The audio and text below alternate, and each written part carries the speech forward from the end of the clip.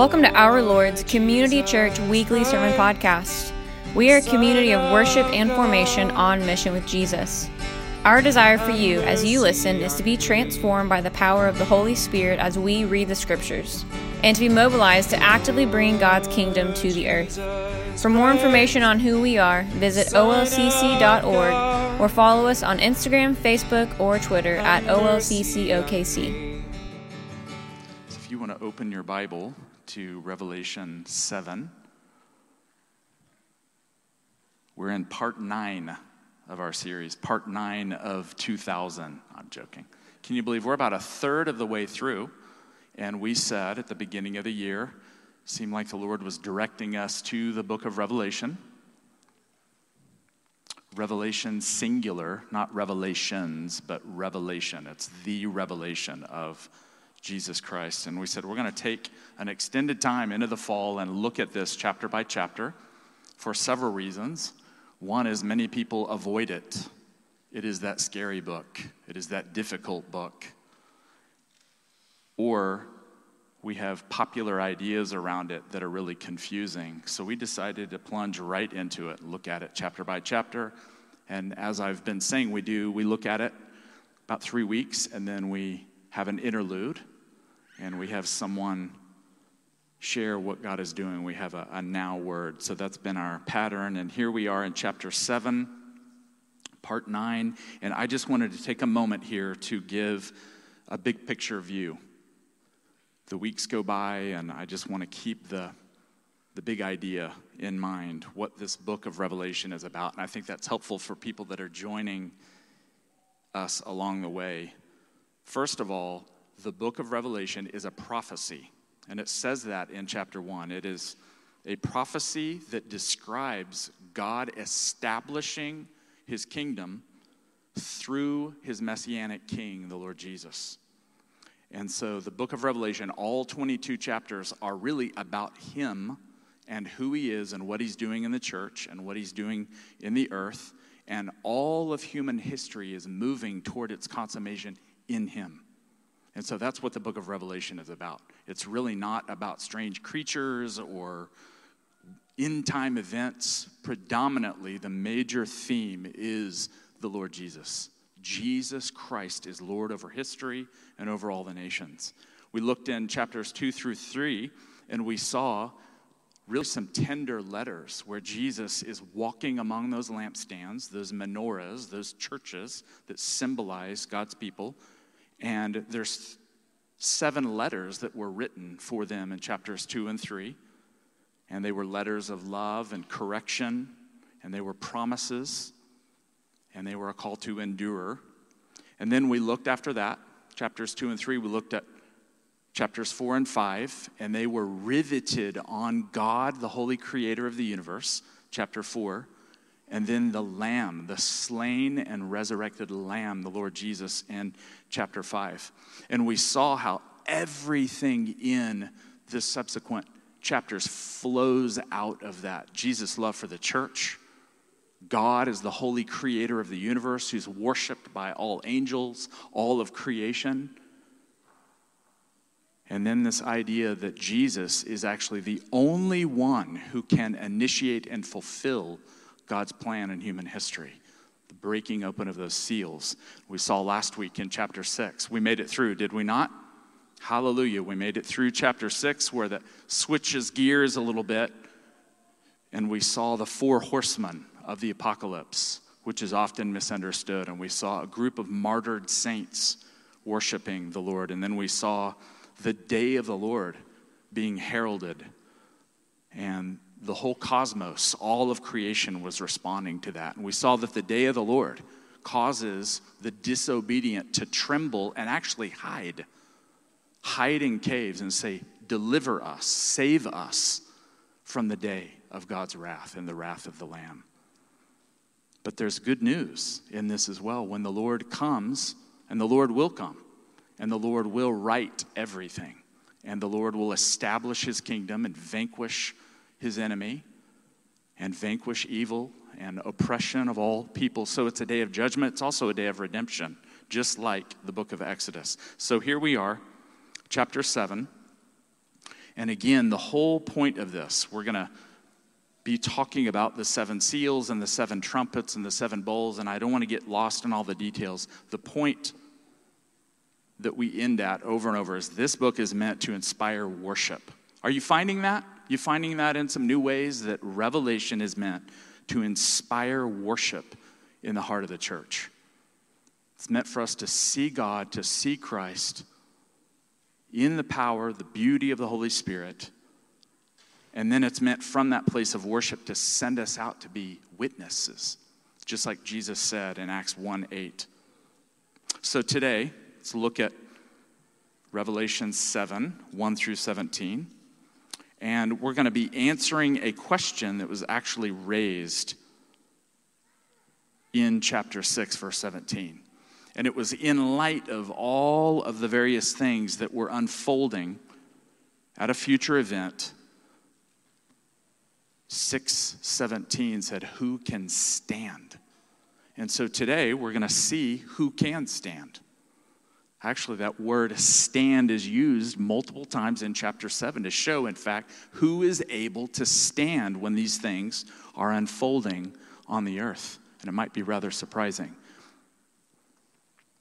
I have to refrain from geeking out at particular points because I could chase this little bunny down this trail here or here. Chapter 6 was like a prelude. It was almost like, let's say, a trailer. And so you're catching all that the book will reveal and unfold in chapter 6. So some of you might scratch your head and say, wow, there's some repetition, there's some overlap. What is happening here? That is the point of prophetic literature. These are visions. This is not a linear timetable that's laid out. This is God through Christ and an angel to John revealing through symbols and signs what's going to happen in the first century and at the great day of the Lord that's coming, which we do not know when it is. So today we're looking at this question, who can stand?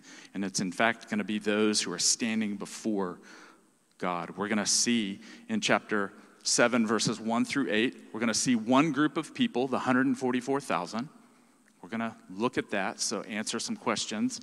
And then we're going to see a second group, a multitude before the throne. I'm going to read the text. And just so you know, when we get to verses 4 and following, there's some repetition. So I'm not going to repeat the same thing over and over. I'm going to just mention the names of these tribes rather than the same phrase over and over again. All right? So reading Revelation 7, beginning at verse 1. After this, I saw 4 angels standing at the 4 corners of the earth, holding back the 4 winds of the earth so that no wind could blow on earth or sea or against any tree. I saw another angel ascending from the rising of the sun, having the seal of the living God. And he called with a loud voice to the 4 angels who had been given power to damage earth and sea, saying, do not damage the earth or the sea or the trees until we have marked the servants of our God with a seal on their foreheads. Verse 4, and I heard the number of those who were sealed, 144,000, sealed out of every tribe of Israel, the people of Israel. From the tribe of Judah, 12,000 sealed. The tribe of Reuben, the tribe of Gad, the tribe of Asher, the tribe of Naphtali, the tribe of Manasseh, the tribe of Simeon, the tribe of Levi, the tribe of Issachar, the tribe of Zebulun, from the tribe of Joseph, 12,000, and from the tribe of Benjamin, 12,000 sealed.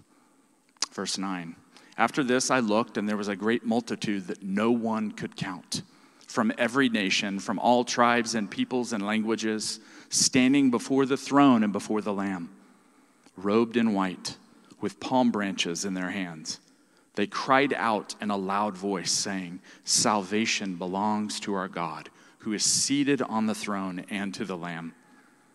And all the angels stood around the throne and around the elders and the 4 living creatures, and they fell on their faces before the throne and worshiped God, singing, Amen. blessing and glory and wisdom and thanksgiving and honor and power and might be to our God forever and ever. Amen. Verse 13, then one of the elders addressed me, saying, who are these, robed in white, and where have they come from? I said to him, sir, you are the one who knows. Then he said to me, these are they who have come out of the great ordeal, the great tribulation. They have washed their robes and made them white in the blood of the Lamb. For this reason they are before the throne of God and worship him day and night within his temple. And the one who is seated on the throne will shelter them. They will hunger no more and thirst no more. The sun will not strike them, nor any scorching heat. For the Lamb at the center of the throne will be their shepherd. And he will guide them to the springs of the water of life, and God will wipe away every tear from their eyes. This is the word of the Lord. This is why there's a blessing in reading it aloud, as the first century church did. This whole 22-chapter scroll went through the churches of Asia Minor, and they would read it out loud, probably quite often. So we're looking at two groups of people. The first is found in verses 1 through 8, and what we're going to see in verses 1 through 8 is that God has sent angels to prevent some evil forces from their destructive mission until Christians are given divine protection, the seal that secures their faith. So verses 1 through 3, the winds that are held back. We've talked about time and time again that the book of Revelation is inspired by prophetic literature from the Old Testament. And so it's just filled, it's shot through pictures and images and references, and this is yet another one of those. Again, this seems kind of strange or foreign to our minds, the idea of angels being put in charge of the forces of nature, but this is a recurring theme in the book of Revelation. It mentions also the four corners of the earth. There's four angels, the four corners of the earth. So does this mean that the Bible teaches flat earth theory? What do you think? Some of you are saying, yes, that is so important to me. Friends, it does not teach flat earth theory. This was figurative, poetic language that was used in the first century world. Think about the directions on a compass: the north, the east, the south, the west. And so the point of this to the ancient mind was everywhere. All to the north, all to the east, to the south, to the west. You think about Acts chapter 1. There was a fourfold commissioning of the disciples in every direction, beginning with Jerusalem to the ends of the earth. The same kind of thinking here. Whenever you talked about fours, it meant every reach of the planet. As a matter of fact, the scriptures in Isaiah 40 talk about the sphere of the earth. So, sorry, there is no flat earth theory here. The Bible is not a science book, right? So if you go to it foisting your modern scientific mind on it, you're going to be disappointed. That's not the point. The point of the scriptures is to reveal God and Christ and salvation. So there can be debate, but I just had to fit that in there. This is not a subtle argument for flat earth theory. The angels here holding back destructive winds. What is that? In the prophets, it speaks of winds blowing. Hosea says in chapter 13, verse 15, that an eastern wind would blow from the desert and that it would dry up rivers and sources of water, and this would be a sign of the end time. We're going to experience this later today, aren't we? The winds up to 20, 21 miles an hour. You can think about that fierce, hot wind that's being spoken of figuratively. These angels are being commissioned to hold back these destructive forces so that what can happen? Verse 2, so that the seal of the living God can be impressed on the people who are here on the earth during this time, during the great day of the Lord. Some of you have read the book of Ezekiel. The prophet Ezekiel in chapter 9 talks about this. And so John, having again the Old Testament scriptures pouring in his mind, God can call that up and show him visions that are rooted in Old Testament scripture. In Ezekiel 9, a similar thing is happening here. God is about to judge the people, and he reveals to Ezekiel that he's going to, in the spiritual realm, put a mark on the forehead of those who've been faithful to God and steered away from idolatry. And so the same thing is happening here. You can look at this and see it in Scripture. Think about the Exodus story. What happens? The homes are marked, aren't they? So that the judgment of God passes over those who are marked and their homes and protects them. The same kind of thing is being signified here.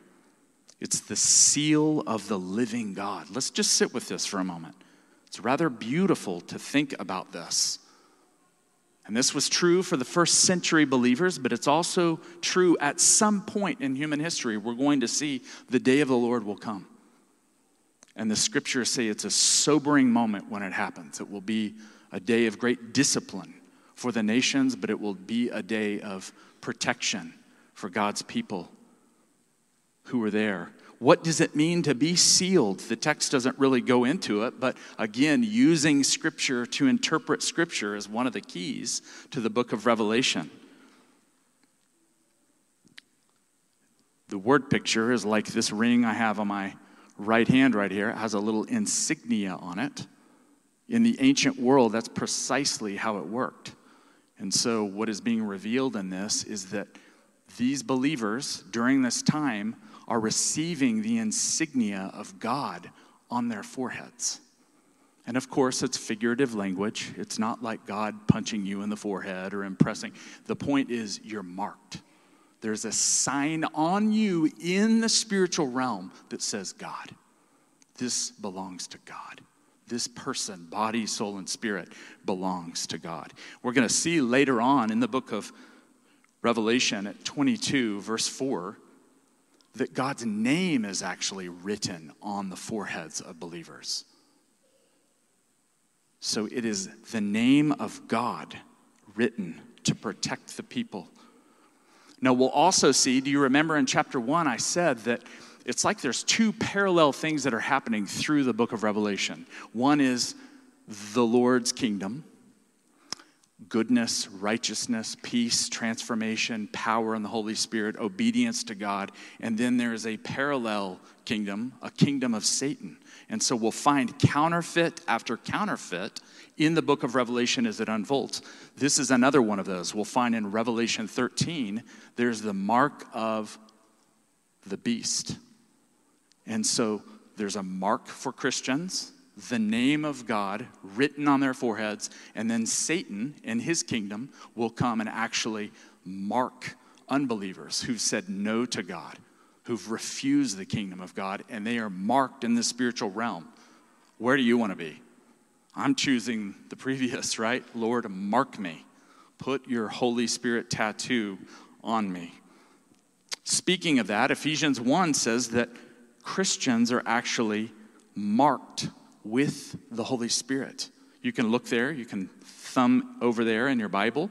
Look it up on your phone. I don't have it on a slide, but not only are believers receiving the mark, the name of God, but it also speaks of the Spirit of God. Ephesians 1, 13 through 14 says this, "In him you also, when you had received the word of truth, the gospel of your salvation, and had believed in Christ, were marked with the seal of the promised Holy Spirit.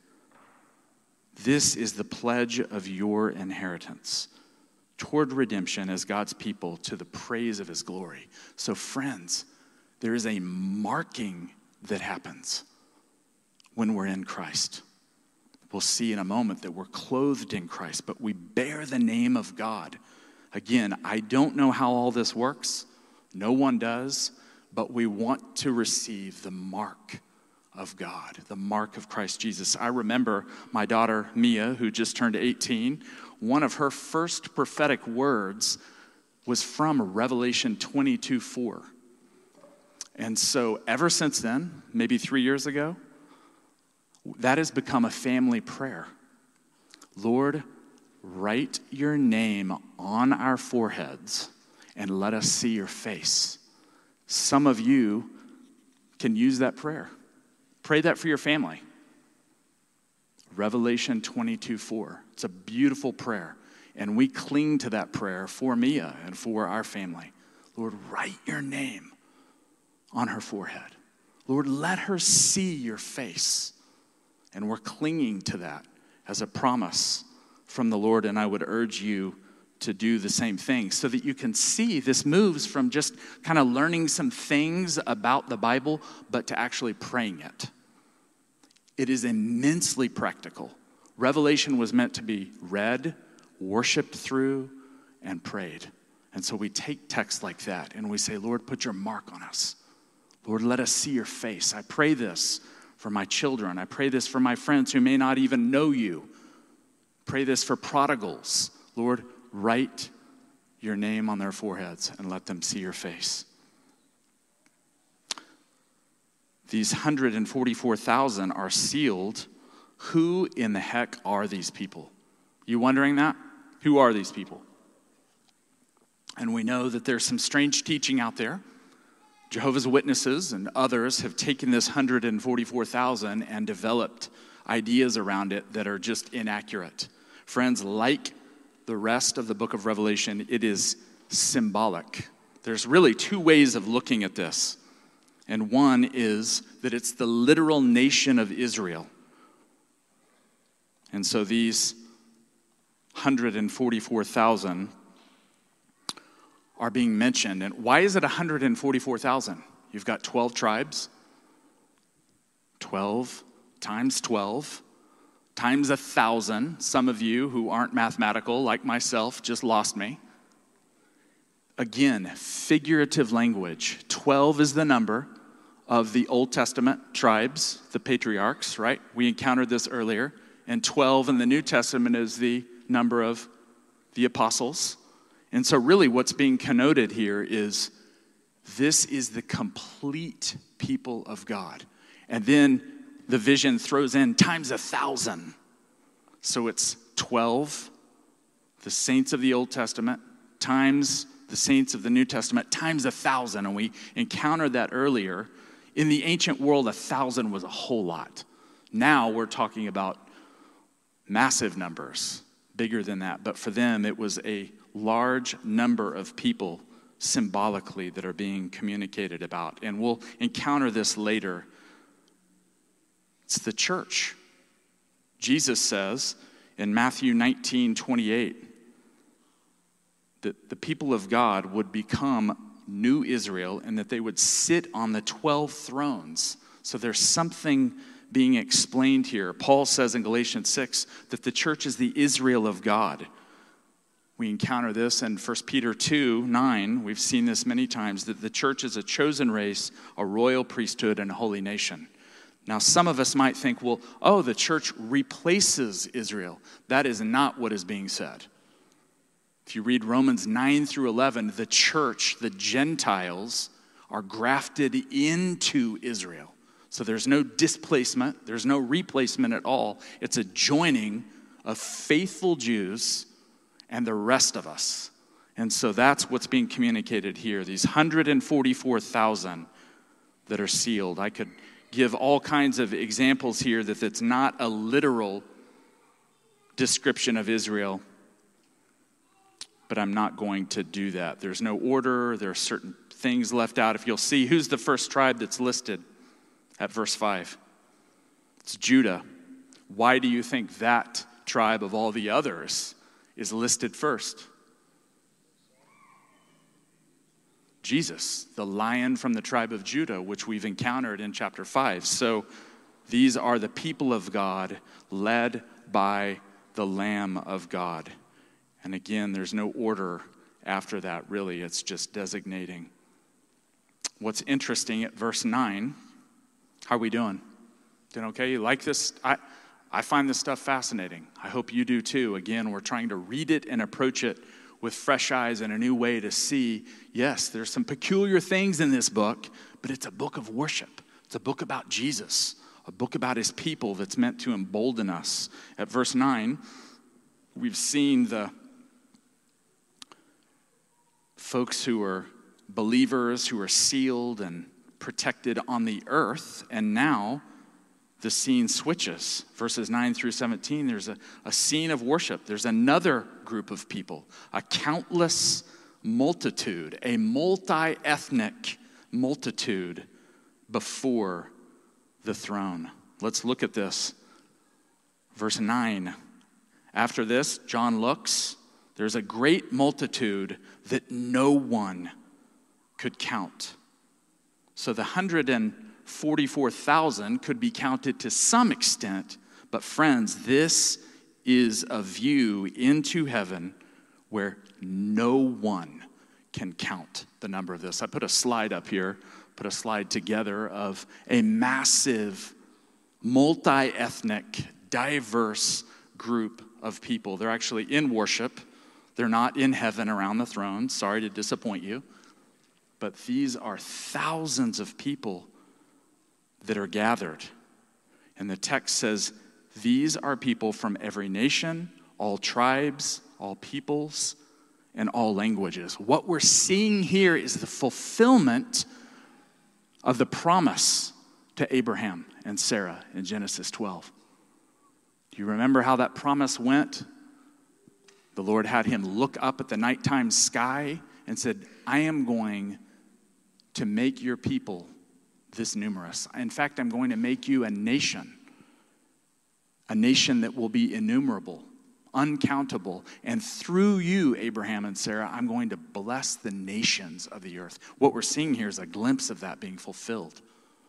The gospel going not just to a particular group of people, the Jewish race, the Jewish people, but all tribes, all peoples, all languages.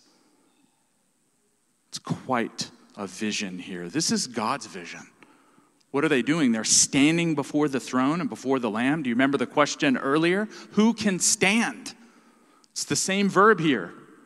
These can stand before the throne of God and before the Lamb. Friends, this is God's vision.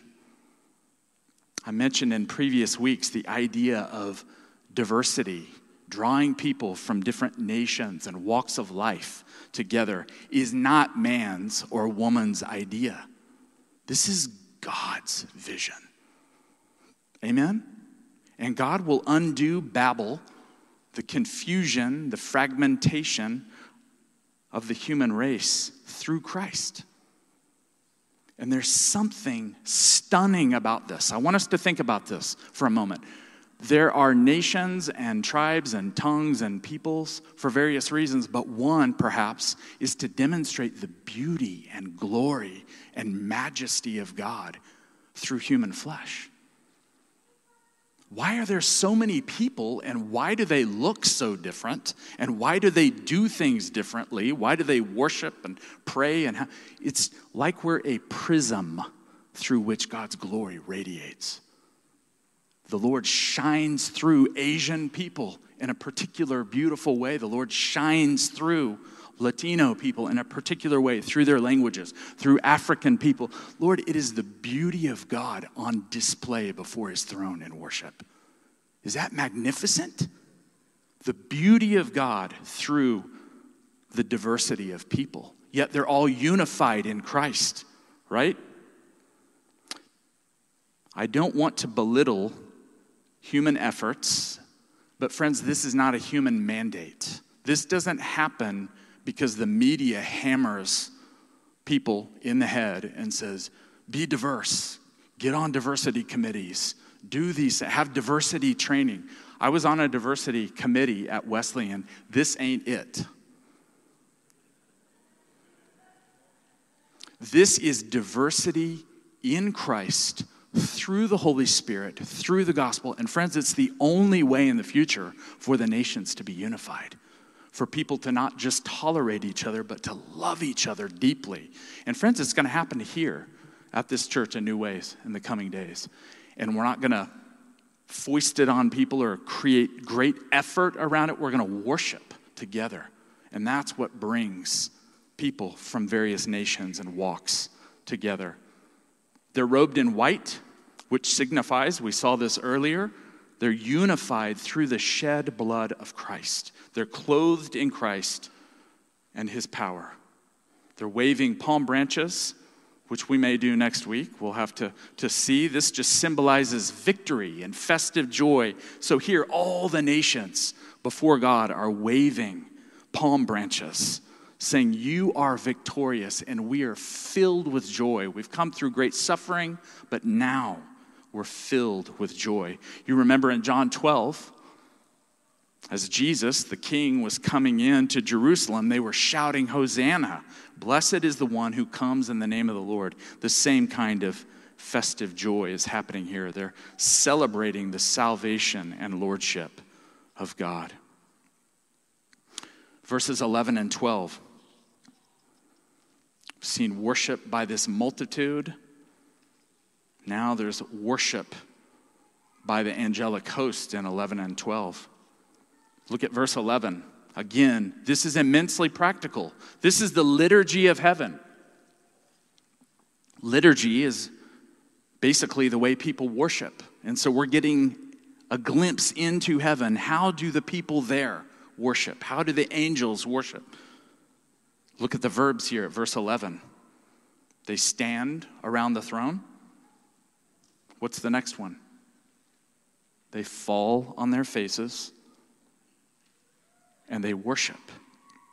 So you can imagine, we've heard Jesus said in Luke 15:10 that there's a rejoicing in the presence of the angels when one sinner repents and turns to God. Think what happens when there's a countless multitude from every tribe and tongue and people and nation. The angels are celebrating the power of God's salvation among the nations. Let's end with this. Look at verse 13. Again, there's so much to look at. How did they worship? Why did they say the things that they did? Friends, it was absolutely God-centered. They sang to God, about God, and that's why our worship team is utilizing much of Revelation, because we sing to God, about God, in the presence of God, and we get caught up in that, and it changes us. It's wonderful to sing about other things, but singing the scriptures, singing what they did the way that they did, that doesn't mean we just sing from the book of Revelation, but there's something that calibrates us.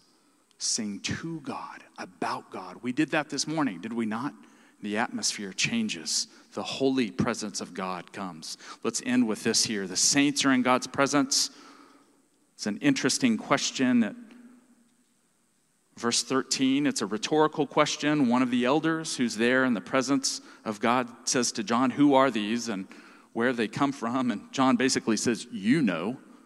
I certainly don't. And the reference is made that these are, at verse 14, those who've come out of the great ordeal. What's your Bible say? Does it say tribulation? Same word. It could be ordeal or tribulation, period of great suffering. And friends, there's all kinds of confusion around this.